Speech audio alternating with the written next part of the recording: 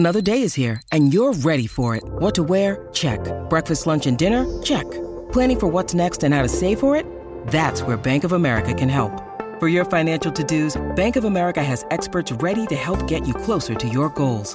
Get started at one of our local financial centers or 24/7 in our mobile banking app. Find a location near you at bankofamerica.com/talktous.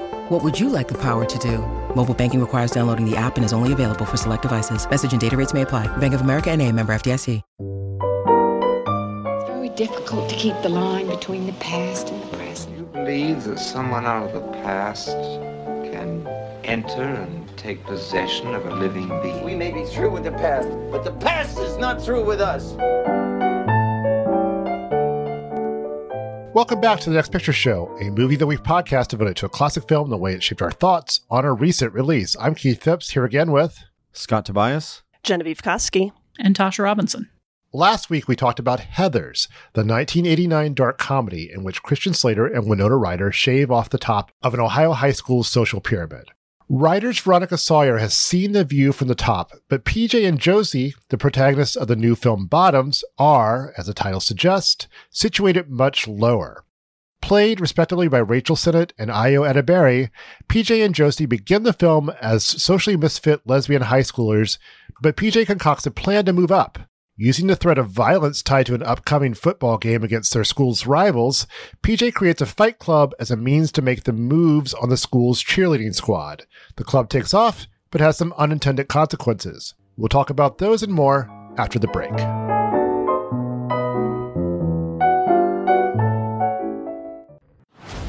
I can't believe they're letting you guys start a fight club. You can beat the shit out of each other while you perform the vagina monologues. Let's do this! Punching each other makes girls weirdly horny. You can be our club advisor. You don't even come to the dang club. No. That's my favorite way to be an ally. You say, I support women. You don't come. Yeah. My mom did say I need to pick up a hobby. Move, you prick! She said move, prick. Don't talk to me, you ugly bitch, okay? I do not talk to girls in overalls. Okay, I might be ugly, but these aren't overalls. ready? Go. Y'all were two of my top students, I think. Oh, no, that was two other students. All right, Bottoms, what'd you guys think? It's a lot. I mean, it is out of control in a way that is mostly good, I would say. But the one thing I was thinking about in relation to Shiva Baby is Shiva Baby is also kind of out of control in the sense that this character's life is sort of collapsing around her. All of these events, it's almost like a screwball comedy, and that all of these relationships that she has, they're all kind of coalescing or crashing down at this Shiva, and so it has kind of the screwball energy to it. This doesn't have that kind of structure. It feels like it has all of the crazy sort of out of control energy, but it doesn't necessarily. It's not reined in. It feels very much like a Rachel Sennott screenplay. You know, it feels so much like it channels her personality, mostly in a very good way, but in a way that's a whole lot messier and maybe not as sharp for me as Shiva Baby. It's been a while since I felt so out of step with critical consensus on a movie. Like since it premiered at South by Southwest, I've been hearing like nothing but rapturous things about this movie. As we record this, it's at 99% fresh on Rotten Tomatoes, and like it's been a big topic of discussion at Vulture. Like all of my coworkers are extremely excited for it. So I went into this movie with pretty high expectations, and that was probably a bad thing because I came away from it feeling like, was that it? you know, like there's a lot about this movie that I should really like. Like I enjoyed Shiva Baby a lot. I like both of these two performers a lot. I love their comedic rhythm. Like I just like the way they deliver lines a lot. But I found myself struggling to connect to this movie because like there's a lot of, you know, as you say, Scott, it's like kind of over the top and just, you know, chaotic in a way, but I couldn't find anything to hold on to. Like the characterization of these two characters is almost non-existent. You know, like it feels like a very premise first comedy to me. And like you talked about how Shiva Baby had that kind of screwball feel. This felt more kind of like a sketch comedy blown up to a feature length. And like, I don't mean that as a slight against sketch comedy in any way, but I'm just talking about how it is a very premise forward comedic approach. And I guess I just don't vibe with that as much as I vibe with like characters who care about something or, you know, have a backstory or even like kind of a coherent world. Like this movie takes place sort of like out of time, you know, like there's no cell phones or social media, or it kind of has this like 80s high school vibe, but also a very sort of modern sensibility. It's absurdist by design, but I think just the lack of anything that felt like real to me to connect to just left it feeling kind of weightless. I'm in a very similar boat where I went in with reasonably high expectations based on some of the advanced word. And it just, I kept thinking, like, I still haven't seen Cocaine Bear, but everything about Cocaine Bear that I heard and every snippet of it and trailer for it that I watched, this is what that movie feels like. And, you know, there's a connective DNA there in that Elizabeth Banks directed Cocaine Bear and she's a producer here. But, you know, whereas that tone, that completely like over the top, nothing is real and nothing needs to be real attitude makes sense for a movie about a bear hopped up on cocaine. This is ostensibly a movie about two friends and what they do in their high school. And I mean, it's very much, again, another movie in conversation with, I would say 80s and 90s high school comedy. It's kind of a movie about a couple of people trying to get laid. They've just kind of been gender swapped from movies that we're familiar with. And I think that that's kind of a fun iteration on it. But this movie feels edited to hell to me. Scott called it messy. Genevieve said that the characterization is non-existent. To me, it feels like there's a half an hour of this movie missing somewhere. And it really shows in how little connective tissue there seems to be between scenes, sequences, and ideas. There's kind of late in the movie, Debory's character goes to see this queer mentor, like a woman of color who's living in a trailer, and played by Punky Johnson of SNL. Played by Punky Johnson. And the implication just kind of seems to be like, this is the person in her life that she's gone to for advice when she can't go to anybody else. This is the woman who has been like a significant person in her life that she's kind of modeled herself after a little bit, even though this woman like specifically says like, look, I'm not your queer role model. This character had not appeared at any previous moment in the film. If as far as I could tell, there's no previous mention of her. It just She's referenced earlier in the film. Okay, fair. But it just comes so out of the blue. And like a lot of things like that happen in this movie where people change their minds about things, not even on a whim, but just with no explanation between one scene and the next. And I found myself just like over and over, I would really enjoy a scene. And then in the next scene, I might enjoy that scene too, but I couldn't see where they were supposed to be the same characters or the same situation. Yeah, I think all that's fair. This movie I like the film. It made me laugh. And, you know, but as a follow-up to Shiva Baby, I found it surprising because that movie, for all its, you know, high energy and kind of madness within the film, is, you know, very character driven and not, as Genevieve said, premise driven. And, you know, I kind of like my faint misgivings about Heathers, not to jump ahead, but like that's perhaps not really, it's more like sort of everywhere instead of homed in. This is, I'm not sure this movie is really about anything at all. You know, I mean, you have these two outcast characters, but, you know, they're so cartoonish. And so I think, you know, I haven't been to high school in a few years, but so removed from like recognizable high school people that it's, I'm not even sure what this is about. That said, it made me laugh. You know, I thought it was funny. And when it's funny, it's very funny. The leads have tremendous energy. I think the whole supporting cast is good too. Marshawn Lynch made me laugh quite a bit. Terrific. So too. good. Yeah. I mean, I'd recommend it, but it is a surprisingly less substantial film than Shiva Baby, which may not be the fair thing to judge it by because they're two different films, but that's what I found myself thinking. Shiva Baby is just so specific about one character and how she sees the world and how kind of the cloud of people around her have very clearly formed her, you know, where she's coming from in terms of perspective. You have a really clear sense of like what that character wants and doesn't want, and just how many elements of her life are working against the things she doesn't want and yet has to deal with all the time anyway. It just seems very focused compared to this movie. I will say I think that the film isn't, I wouldn't say the film is about something per se, but it is an expression of something. And that like a couple of things. Like one is that it is sort of a gender reversal on a familiar premise for a raunchy teen comedy, which is we want to get laid. How do we do that? Mm-hmm. Let's scheme a way to do this. Let's put cameras in the sorority house or whatever you're going to do. Very Revenge of the Nerds.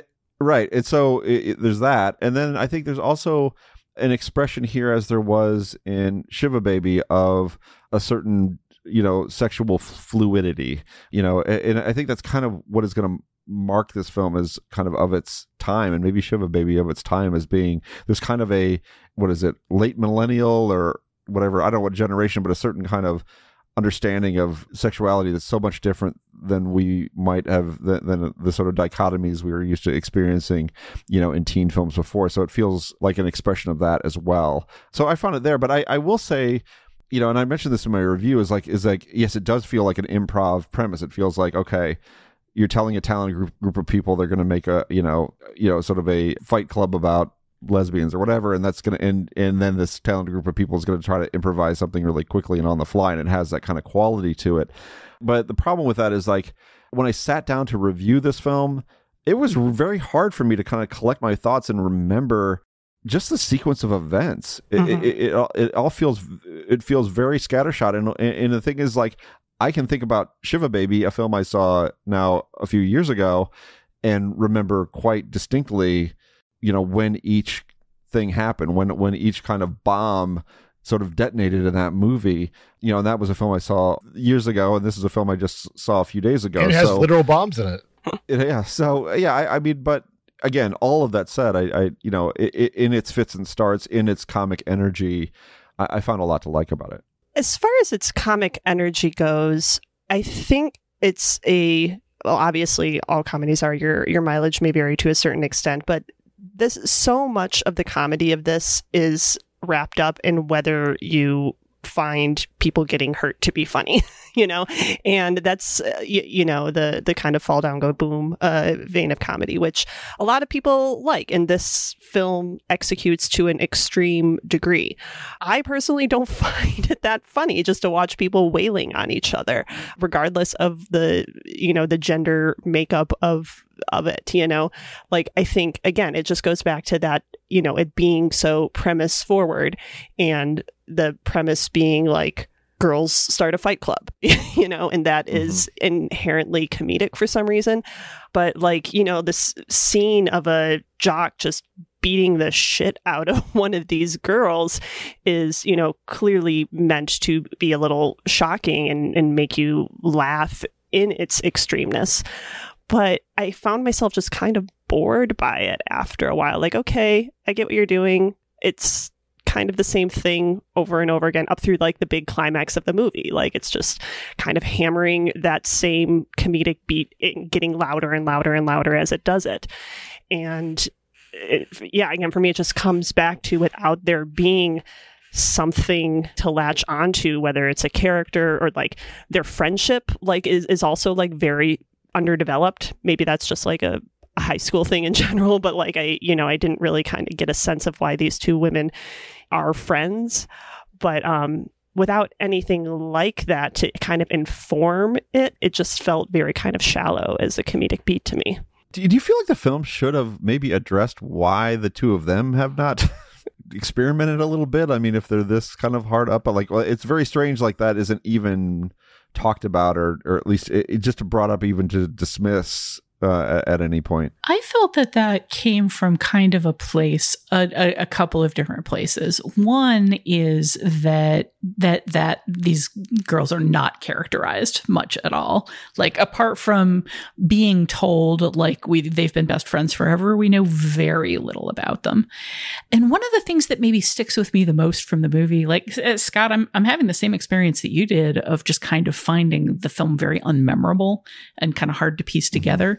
Because there just isn't a lot of emotional impact to most of these scenes. Like they're gags, but there's not a lot of like emotional weight to anything that happens in this movie, except maybe like one sex act and kind of the fallout of that afterwards. So there's just, you feel the weight of all of those movements in Shiva Baby because you are very much in this person's point of view, and every big thudding weight that lands on her chest, you can feel. And here, much bigger, thuddier weights hit people, but they don't mean anything because they just kind of like roll off and keep going. So with that in mind, to some degree, I feel like it's just sort of, we didn't need to think about this. That's not important because that's not what we're here for. We're here for girls punching each other in the face, and that's funny. But I also think that a big part of it is, well, the fact that, again, we're kind of playing out Revenge of the Nerds, and there was never any question in Revenge of the Nerds as like why those dudes didn't all just sleep with each other. But also, I think there's a pretty clear idea here that both of the protagonists are very shallow. They're kind of your prototypical characters who are mad at pretty people because pretty people are so shallow that they won't sleep with ugly people. But the ugly people don't want to sleep with anybody except pretty people either, which is just a thing that you come to recognize in the world if you listen particularly to people complaining about why do nice guys never get the hot chicks. It's funny how the nice guys are not interested in non-Han chicks when they make those complaints. And I think this movie is making fun of that mentality to some degree. Yeah, and like I recognize that this movie is very purposely like making these characters unlikable and saying like, girl protagonists can be unlikable and dumb and ugly too. Like they flat out call them stupid and ugly or something like that. And like they acknowledge that about themselves. Like they're losers by design. And there is sort of an equality to that.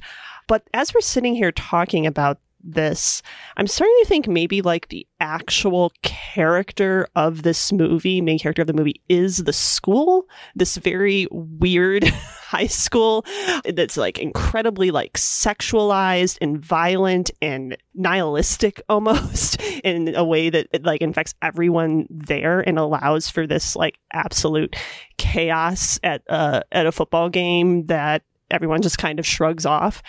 And like, I find the characterization, the presentation of this high school much more interesting than these shallow, underdeveloped, perhaps by design, characters. But at the same time, like these characters are this movie's purpose, like representationally. So I think it just kind of maybe doesn't live up to its own project in that respect, but maybe kind of inadvertently does something really interesting with this setting in the process. The first moment I realized what you're talking about was going on was when there's inexplicably a student in a cage in one of the classrooms. Right.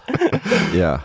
It's I like the way this high school is abstracted and really not nothing approach. It's just kind of a place where teenagers are together in some weird ritualistic way. It has nothing to do with them actually getting educated. I mean, the only teacher we really get much of a glimpse of is Mr. G, played by Marshawn Lynch, who is teaching all over the map. He's got the Treaty of Versailles up. He's talking about I guess at least letting the kids know that the Holocaust is something that happened.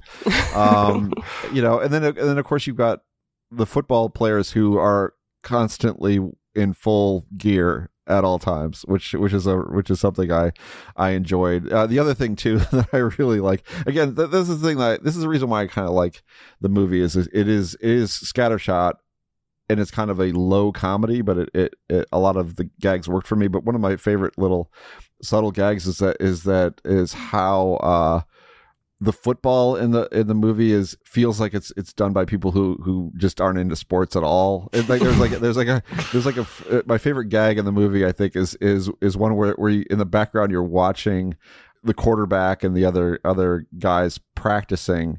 And there's a play that happens where the quarterback spikes the ball on the sidelines as if he scored a touchdown. It's just like, what is this? This is like somebody's idea. This would be like my kids' idea of what football is, because they know I watch it every once in a while. They have absolutely no interest in even glancing in that direction. This would be their kind of idea of what happens in a football game. And the film is just kind of loaded with that sort of thing. And I think it's really, the energy of it, the raunchiness of it, the sort of low comedy of it. I think that really is the point. I think this is a deliberately not sophisticated film in a lot of ways. It is a film that is really about having a good time and kind of really projecting the energy that I think PJ projects, and PJ being, to my mind, a reference to PJ Souls, the lead actress in Rock and Roll High School, who is nothing if not a chaos agent. I think that's kind of the energy this film is trying to project, and I kind of dug it. I dug it less so.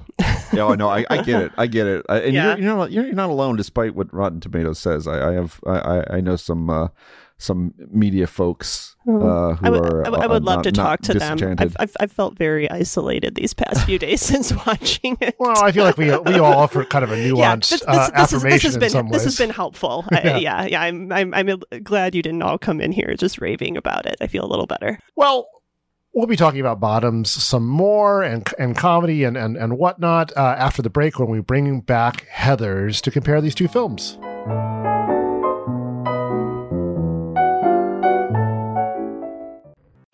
Hey, Brittany! PJ. I am loving all the holes in your pants. Thanks. You look like a little Dutch boy. Thank you. So, Britt, can I call you Britt? I'd prefer if you just called me my name. Brittany. No, not that. Brittany, are you thinking of riding the Ferris wheel at all tonight? I wasn't. I'm going on the Puke and Duke. I need a pull trick. No, you don't. Yeah, I do. I'm gonna say something crazy. I think you can eat food, digest it, let it marinate, poop it out. Gross. Maybe this? Do you want a bite of this? Oh, no. Yeah, this is fucking disgusting. Oh, you want a hot dog? We could go get hot dogs. Oh, I don't know. Yeah, we could get the bun, No the ketchup. bun. You gotta get the bun. No. Yes, you could. No. No bun. Okay. Now it's time for connections, when we bring these two films together and talk about all the things they have in common. I think the most obvious thing is these are dark comedies set in high school, but is Bottoms really that dark? I mean, it's very silly. It's very silly. Yeah. I mean, there's a lot of violence. There's more violence in it than there is in Heathers, in terms of the blows thrown, but no one really gets hurt. Yeah, well, I mean, someone dies, or maybe multiple people die at the end, but it's completely shrugged off, But they would be murderers anyway, so whatever. Right. Yeah, that's another thing that was just very weird, and I don't want to say underdeveloped, because again, I think it was by design, but the whole idea of this rival high school that is going to literally murder them. Maybe I missed something, but as far as sort of this movie's a silly version of dark comedy, one of the early gags I really liked was main football dude, whose name I'm not gonna find right now. They hit him with their car very incredibly gently, so incredibly gently, and he goes down, and then the next scene he's hobbling in on crutches, and just some very funny physical comedy in that. But I didn't get the connection between that and there's this rival high school that is attacking and killing us. Maybe I wasn't paying close attention, or maybe this is kind of what Tasha was talking about there being a half hour missing from this movie, but I didn't really get the introduction of that idea. Anyway, as far as dark comedy, this is, like I said, a very silly, superficial, I guess, idea of violence, where, to go back to that gag, like it's all very loud and flailing, when it happens, but it doesn't actually, like nothing actually happened to him, it's all very performative, the violence.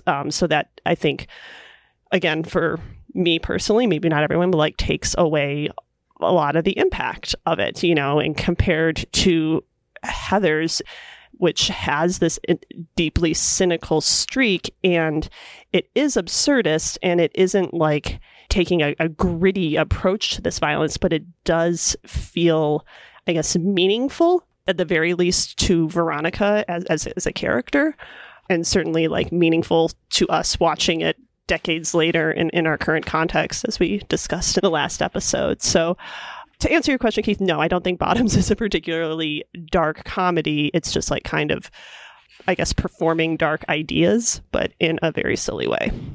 I think one thing that both of these movies do that kind of contributes to all of that is the way they handle violence is by starting in a place that's already pretty subversive and shocking, like starting in a place that's pretty over the top. JD pulling the gun out on the two bullies when you think he might be about to get like a wedgie or get like hung from a flagpole by his underwear.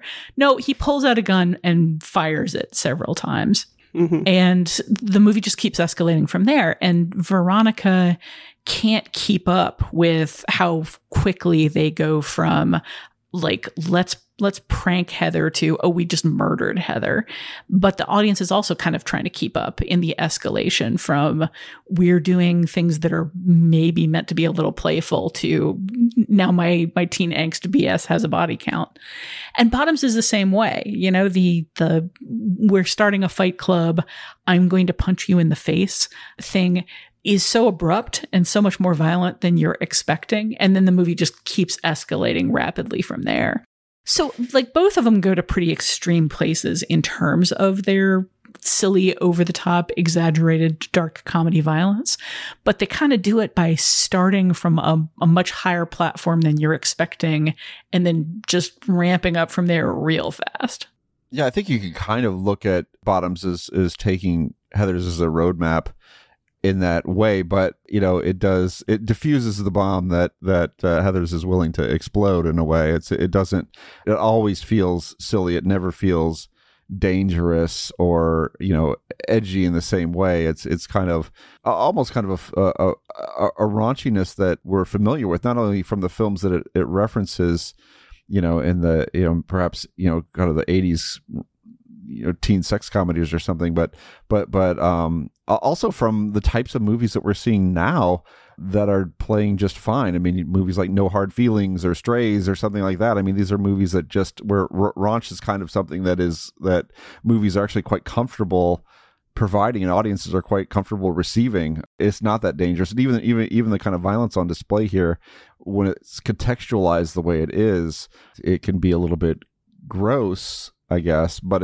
it never reaches that level of great discomfort, I guess, that you end up getting with Heathers. Doesn't it seem, though, like that raunch has been ramped down a lot with the growth of international distribution of movies? There's so many countries now that are profit centers for studios where you can't get a film released if it's got, a too deep or too long a kiss in it, let alone characters going on at great length about sexual detail. I doubt that Strays is going to get released in China. I doubt that that's kind of on the table for what they were trying to do with it. But just in the broader cinematic landscape, it just kind of seems like the level of raunch that you saw in, for instance, Revenge of the Nerds, which we've tapped a bunch, or some of those other kind of teen sex comedies of the 80s, has mostly fallen out of style. And it feels a little unusual here, I guess, because it's just so frank and so unapologetic. One thing that's central to both of these films is the idea of cliques. I mean, the title Bottoms has several different meanings, of course, but one of them being that these are the lowest people on their high school totem pole. I think the approaches are quite different, though, because Heathers deals with some real, actual social stratification there. With Bottoms, it's quickly established that these characters are not victims of homophobia or being discriminated against. They're just not popular at all. I don't sure there's cliques in this film, but I don't think they have quite the same meaning as they do in Heathers. And I wonder if that's perhaps speaking to a little bit more porousness between cliques in current high school, or is it just another example of the film, perhaps not developing that aspect of its story? I would say the latter, not just because I'm trying to rag on Bottoms, but to kind of go back to what I was saying before about like this high school doesn't feel like particularly of this moment, like it doesn't necessarily feel, and also like these filmmakers are all, millennials. This doesn't feel like it's a movie about Gen Z teenagers necessarily. Yeah, so I don't know that it is trying to make any bigger statement about what high school is like today. I think it's engaging with high school in a very sort of trope-based kind of way, and cliques are very much one of those high school tropes. That we kind of only get the two, like the high and the low, the popular and the unpopular, and popular is always somehow related to the football team and or cheerleaders. So, again, that's just very trope based, and tropes are cinematic shorthand. Like they're being used to kind of, I think, maybe gloss over some of these, characterization holes that we're talking about. And to a certain degree, that's okay, especially in a movie like this. But I guess what I enjoy about Bottoms' approach to cliques is that we're told that like this is an unpopular group, and the football team and the cheerleaders are popular, but they're all kind of dumb and lame in the same way. Like it doesn't feel like it's kind of like a false hierarchy in a way that I think is actually works for this movie, where in Heathers, it feels like that division is more distinct and meaningful in terms of the film's like bigger ideas about bullying or kind of who you have to step on to become popular and all that. So I think they're both nodding to the same high school movie tropes, but they're kind of utilizing them to different ends. These films both take place in heightened realities, I guess, very stylized settings as well. I feel like we're kind of echoing what we were saying before. In Heathers, it feels purposeful, and in Bottoms, it feels silly. At least that's my take on it. Do you see anything beyond that I'm perhaps not seeing with Bottoms? And silly's fine. I don't mean that as a criticism, but I just mean it serves a comedy, whereas in Heathers, it serves a satirical purpose. I mean, that's one of the things that really connects them in a specific way is the whole jock thing. The fact that the two jock bullies who are killed in Heathers are in a casket in their in their football uniforms. Yeah. I love my dead gay son, of course. Classic line. And then these football players in Bottoms who are in their uniforms constantly. They're helmets and pads much of the time, or at least pads.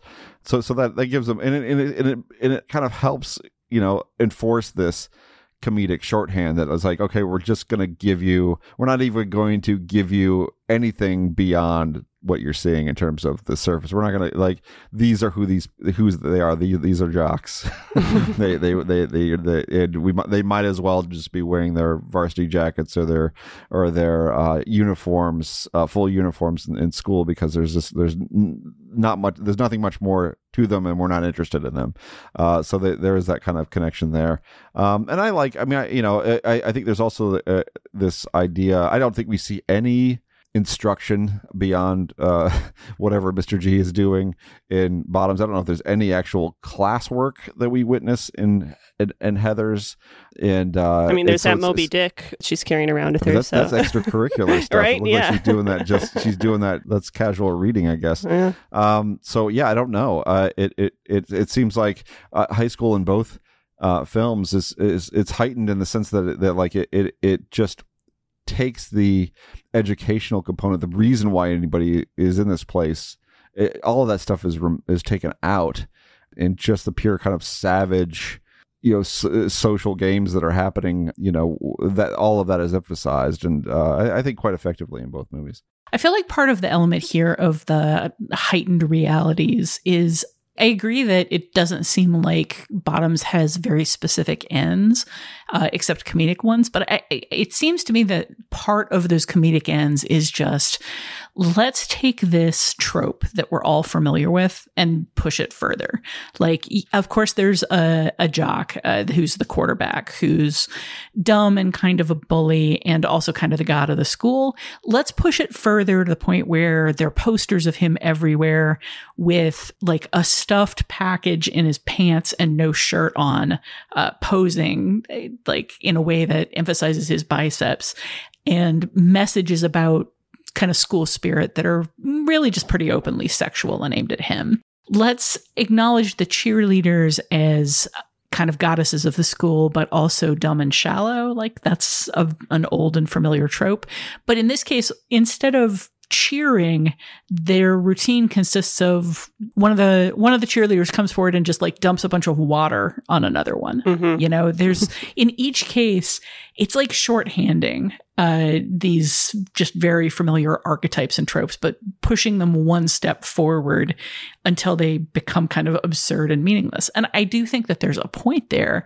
I just personally didn't find a lot of that funny, but it did kind of associate for me with like a lot of Zoomer humor, which can be very, very abstract and just like pushed to extremes in a lot of ways. And part of the funniness of it to people creating memes in particular is just like how far it's pushed from a normal recognizable reality.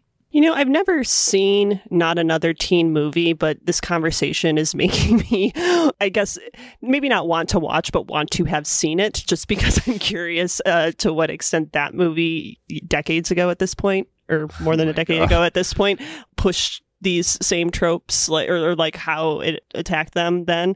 I can't say for sure. I'm just musing. But I don't think we can leave this discussion of heightened realities without acknowledging that both of these high school movies end with an explosion, a quite literal explosion in a bomb, multiple ones in the case of Bottoms. But in both cases, the impact of those explosions are undercut.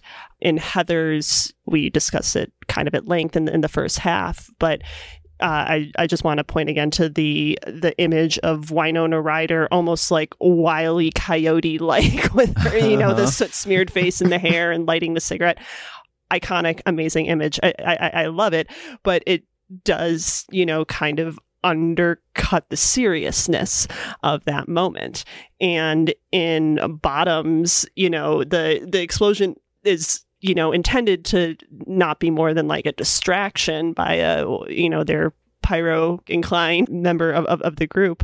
And it's a kind of classic comedic beat of the bomb not going off when it's supposed to, and then it goes off when it's not supposed to, and it doesn't really have a whole lot of effect. So I think it's interesting that like a bomb in a high school is about as serious as you can get anytime. And both of these films just kind of take the air out of it, but in very different ways. And it kind of firms up the connection. Certainly Bottoms has, but maybe both of them have again to Rock and Roll High School, right? That's another high school movie that ends in that kind of explosive mayhem. We had to find a way to do Rock and Roll High School. I know. Maybe we should have done it this time. Yeah, maybe. PJ, the more we talk about it, it feels like those are closer. PJ. Yeah. If only we thought of it. Well, I mean, not that there's any bad time to talk about Heathers. That's fine too. Another connection between the two, or perhaps not a connection, but a distinction between the two of them. So Heathers famously has the quote unquote gay football players who made gay in their suicide by their fake suicide, but it doesn't have any explicitly gay characters in it. They're kind of conspicuous by their absence, although it wasn't necessarily unusual for a film in the 1980s, whereas Bottoms has plenty of gay characters. Is it just a matter of the times being different? Yeah, I think that's a fascinating kind of contrast, really. Like, because I mean, at that time, being queer or whatever, it was like a slur. It's like the worst thing like possible, and so there's a lot of like throwing around, slurs in Heathers, and of course that those two dudes, get their comeuppance in a way by being posed the way they're posed, and of course in Bottoms you have a much more forward-thinking, modern, look how far we've come type of scenario where you're getting this entire movie that is a reversal of horny, straight guys, pursuing cheerleaders, and now it's horny lesbians pursuing cheerleaders. I mean, that's certainly new, and there's a again, this movie along with Shiva Baby are expressions of sexual fluidity and desire and things like that are kind of that feel super modern, and I don't know, it's interesting to kind of see that specific contrast between the two. It's also interesting the degree to which Heathers has become, to a certain extent, a queer touchstone, or at least as a reference. It's definitely not doing anything in terms of representation, but it is in its own way critiquing homophobia in sort of the assumption that like obviously this is something that someone would kill themselves over in mineral water, and it's like sort of making a joke of homophobic assumptions, again, in a very cynical, caustic way. But, the line, "I love my dead gay son," like that, it has been embraced and appropriated to a certain degree by the queer community. And I don't think it's necessarily anything the movie was setting out to do, certainly not in the way that Bottoms is setting out to sort of. It's not even about representation with Bottoms. I think it's almost critiquing the very idea of representation and like having to say something about, the queer experience or feminism too. Like it's lampooning feminist ideas in here as well. That said, one of the contrasts here is, as you say, there aren't actual queer people in Heathers so far as we know. There's just the pretense that two people are queer in order to cover up the murder. But one of the things that I think is actually most subversive about Bottoms is it does have that kind of idea of sexual fluidity that Scott keeps tapping into. But in the end, there's a moment where somebody goes to get laid and finds out that the person that they're interested in is not sexually compatible with them. There's just no way in an 80s sex comedy with a couple of boys chasing getting laid where they would like get to the moment of truth with the object of their desire, and the object of their desire would say, "Oh no, I'm sorry, I'm queer. I'm not really interested in men." Like it's just not a thought. And the fact, by the time we got to that point in Bottoms, I was like, is this just one of those fantasies where like either everybody is pansexual or all women are secret lesbians? Like, is that kind of where we're going with this? And the fact that the story pushed back against that and didn't give one of our pair what they wanted, not for any like mean or rude or homophobic reason, but just a pretty polite, like, "Oh, I'm sorry, I'm not gay," I thought was actually a really interesting touch. Just as a quick aside, could Kaya Gerber look any more like her mother, the actress playing? Oh, do we not know who she is? I'm sorry. No, it's I had to remind myself, but I yes. She's Cindy Crawford's kid. Oh, right. Yeah. She's a Gerber baby. I'm sidetracked. Yeah, sorry. No, because I did not know that she was Cindy Crawford's daughter, but I was plagued through that whole movie of why do I know her face? Yep. What? Because I was like, I like peeked at her IMDb and I was like, I don't know any of these credits. Why is she so familiar? And then I finally got there. I took a bathroom break like halfway through. I paused, like, let's look up this cast while we're at it. And like, oh, right, of course, that's exactly who she looks like. All right, well, I'm sidetracked. Sorry about that. Yeah, we love sidetracks. I guess speaking of parents, maybe this is a cool segue into another connection, which is these two movies they share a certain disregard for the adults in these characters' lives, whether parents or teachers. And I think that is also in keeping with high school movie tropes for the most part. But I guess, like, is there a deeper or more or another comedic level besides, adults just don't understand or are out of touch happening in either of these? Refresh my memory real quickly. Are there parents in Bottoms? Do we see any parents at all? There's the mom who is sleeping with the football player, Mrs. Callahan. That's a weirdly unnecessary subplot away from the end of it, wasn't it? Well, it pushes the cheerleader away from the football guy. Yeah. Okay. Yeah. Well, and also, like, one of the many films I think Bottoms is openly referencing, in fact, I know it is because I read the press notes and it mentioned it, is American Pie. Mm-hmm. And so I think that is obviously the Stifler's mom equivalent. And yeah, it doesn't really go anywhere, but it's just, I guess, sort of part of the reference stew that Bottoms is stirring. Oh my God. How long ago was American Pie made? 99. That hurts.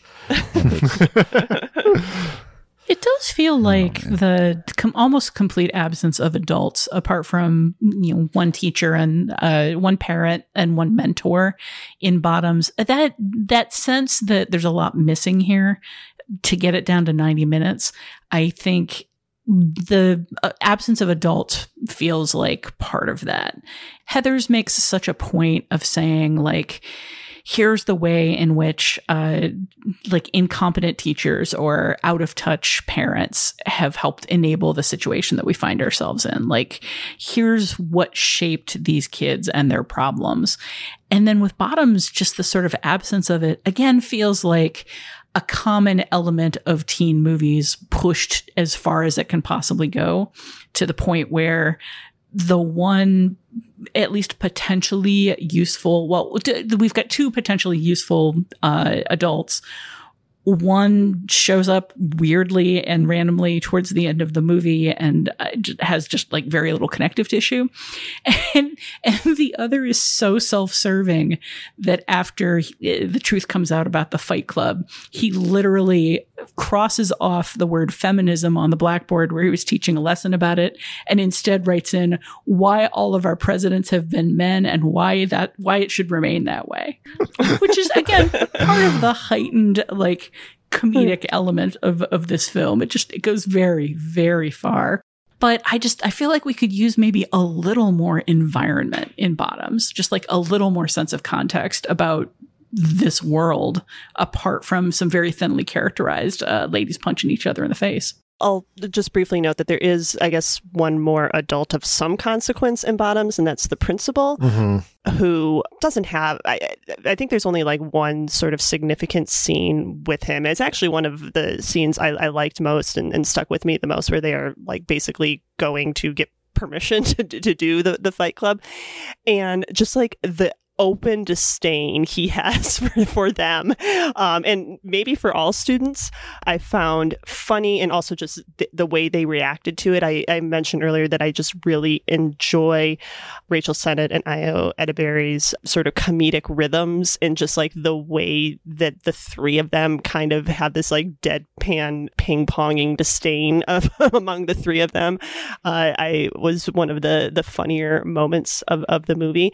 But that principal character does kind of feel like an extension of the principal in Heathers, who is like sort of doing the math of, is this worth a half day off, or like just no real desire to engage with these students as human beings in any way, shape, or form. So, but I if there's a scene of consequence with him other than that, I don't remember it. There's something that unites both these films, and I think we found a few things. There's definitely connections here, but it's just adults are terrible, right? Yeah. Adults, parents just don't understand. Parents just don't understand. That's right, and principals also do not understand. No. Well, if you want to watch Heathers, it's rentable through the various usual various services. It's also on DVD and Blu-ray, and it's currently streaming without any additional fees on Amazon Prime Video, Shudder, Starz, Roku, Plex. There's lots of places you could see Heathers, I guess. And Bottoms is currently in theaters. We'll be back after the break with your Next Picture Show.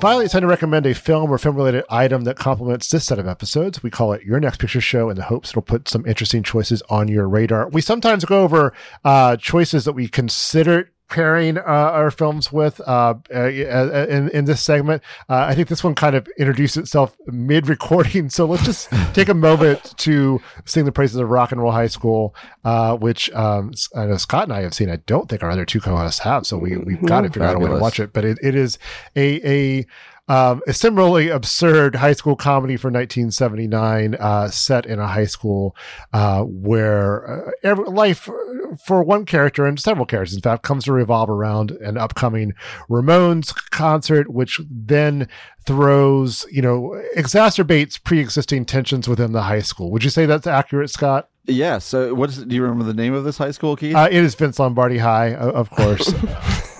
Yeah, which is at the other end of cool from Westerberg High School, for sure. But Vince Lombardi High School, very funny. This is a movie. Yeah, you said, yeah, Alan Arkush directed it. This is a Roger Corman production. I think one of his, better production. Really, I mean, if you talk about Corman produced films, great Corman produced films, you have to have this on any list of those. And to me, it's just all about PJ Soles. Well, and the Ramones, but also PJ Soles, but mostly PJ Soles. PJ Soles is an actress that I think a lot of people would be familiar with as one of the most rambunctious, I guess, of the friends in Halloween. She does not. She's in Stripes. She's Bill Murray's love interest in Stripes as well. Yeah. She had a moment. She had a moment when she was in a lot of stuff. There's kind of, with her, there is just pure exuberance, and I think that's something that Rachel Sennett is projecting, and I think I have to believe that's why her character is named PJ. And I think there's there's this level of chaos that she brings to the table that the movie, that Rock and Roll High School sort of bounces off of, and it sets the tone, I guess, for what the movie is going to be. And then to have the actual Ramones in the movie, in their music, of course, and have them, and have it end the way it does. It feels like kind of a rebellious film, but also a silly and fun and light film, which again feels much like a Ramones movie in that sense. Mm-hmm. I mean, the Ramones are, they're non-threatening in their way, but also have this kind of energetic punk aesthetic. I don't know. I do love this movie. It's definitely that, and the famous story behind it is that it was originally going to be Disco High, and that was dismissed in favor of Rock and Roll High School. And at one point, Cheap Trick was possibly going to be the band, and I love Cheap Trick like I love few bands, but Ramones is just the perfect the only band it could be. Just the gag of high schooler, quote unquote high schooler, PJ Soles as Riff Randall, rock and roller, pining romantically over members of the Ramones who are just right. Not your typical object of desire. We'll just leave it at that. And plus you get cult movie favorites like Paul Bartel and Mary Warrenoff and Dick Miller in this movie. It's got something for everyone. It's got everything you need. And Joe Dante worked on it too, and it's got some nice Joe Dante touches to it as well. Well, Anyway, Rock and Roll High School, can't recommend it highly enough.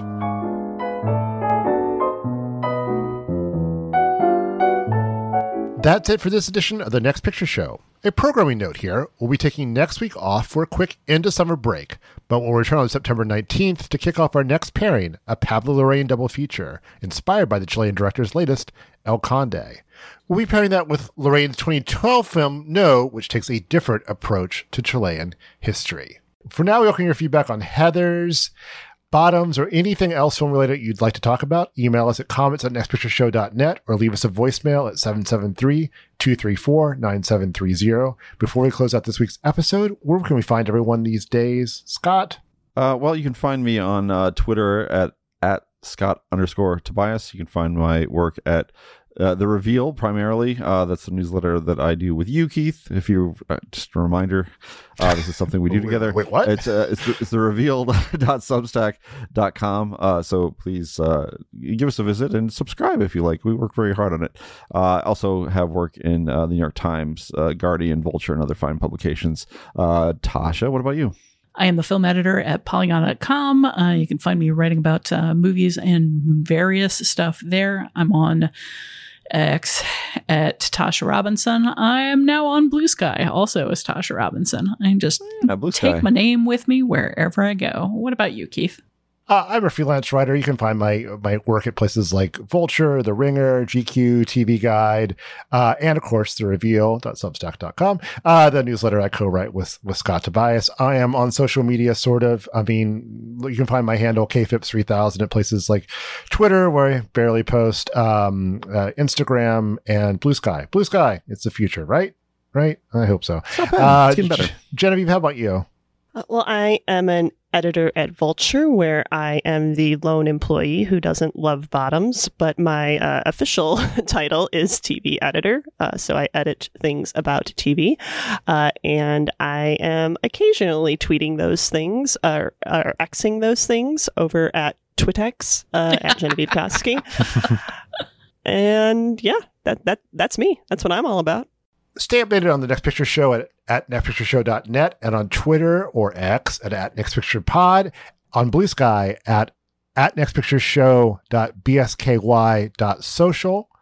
You can get bonus content and open discussion at patreon.com/nextpictureshow. And as always, we appreciate your rating and reviews on Apple Podcasts or wherever you listen to the show. Thanks to Dan the Baked Jakes for his assistance producing this podcast. The Next Picture Show is proud to be part of the Film Spotting family of podcasts. Please tune in next time.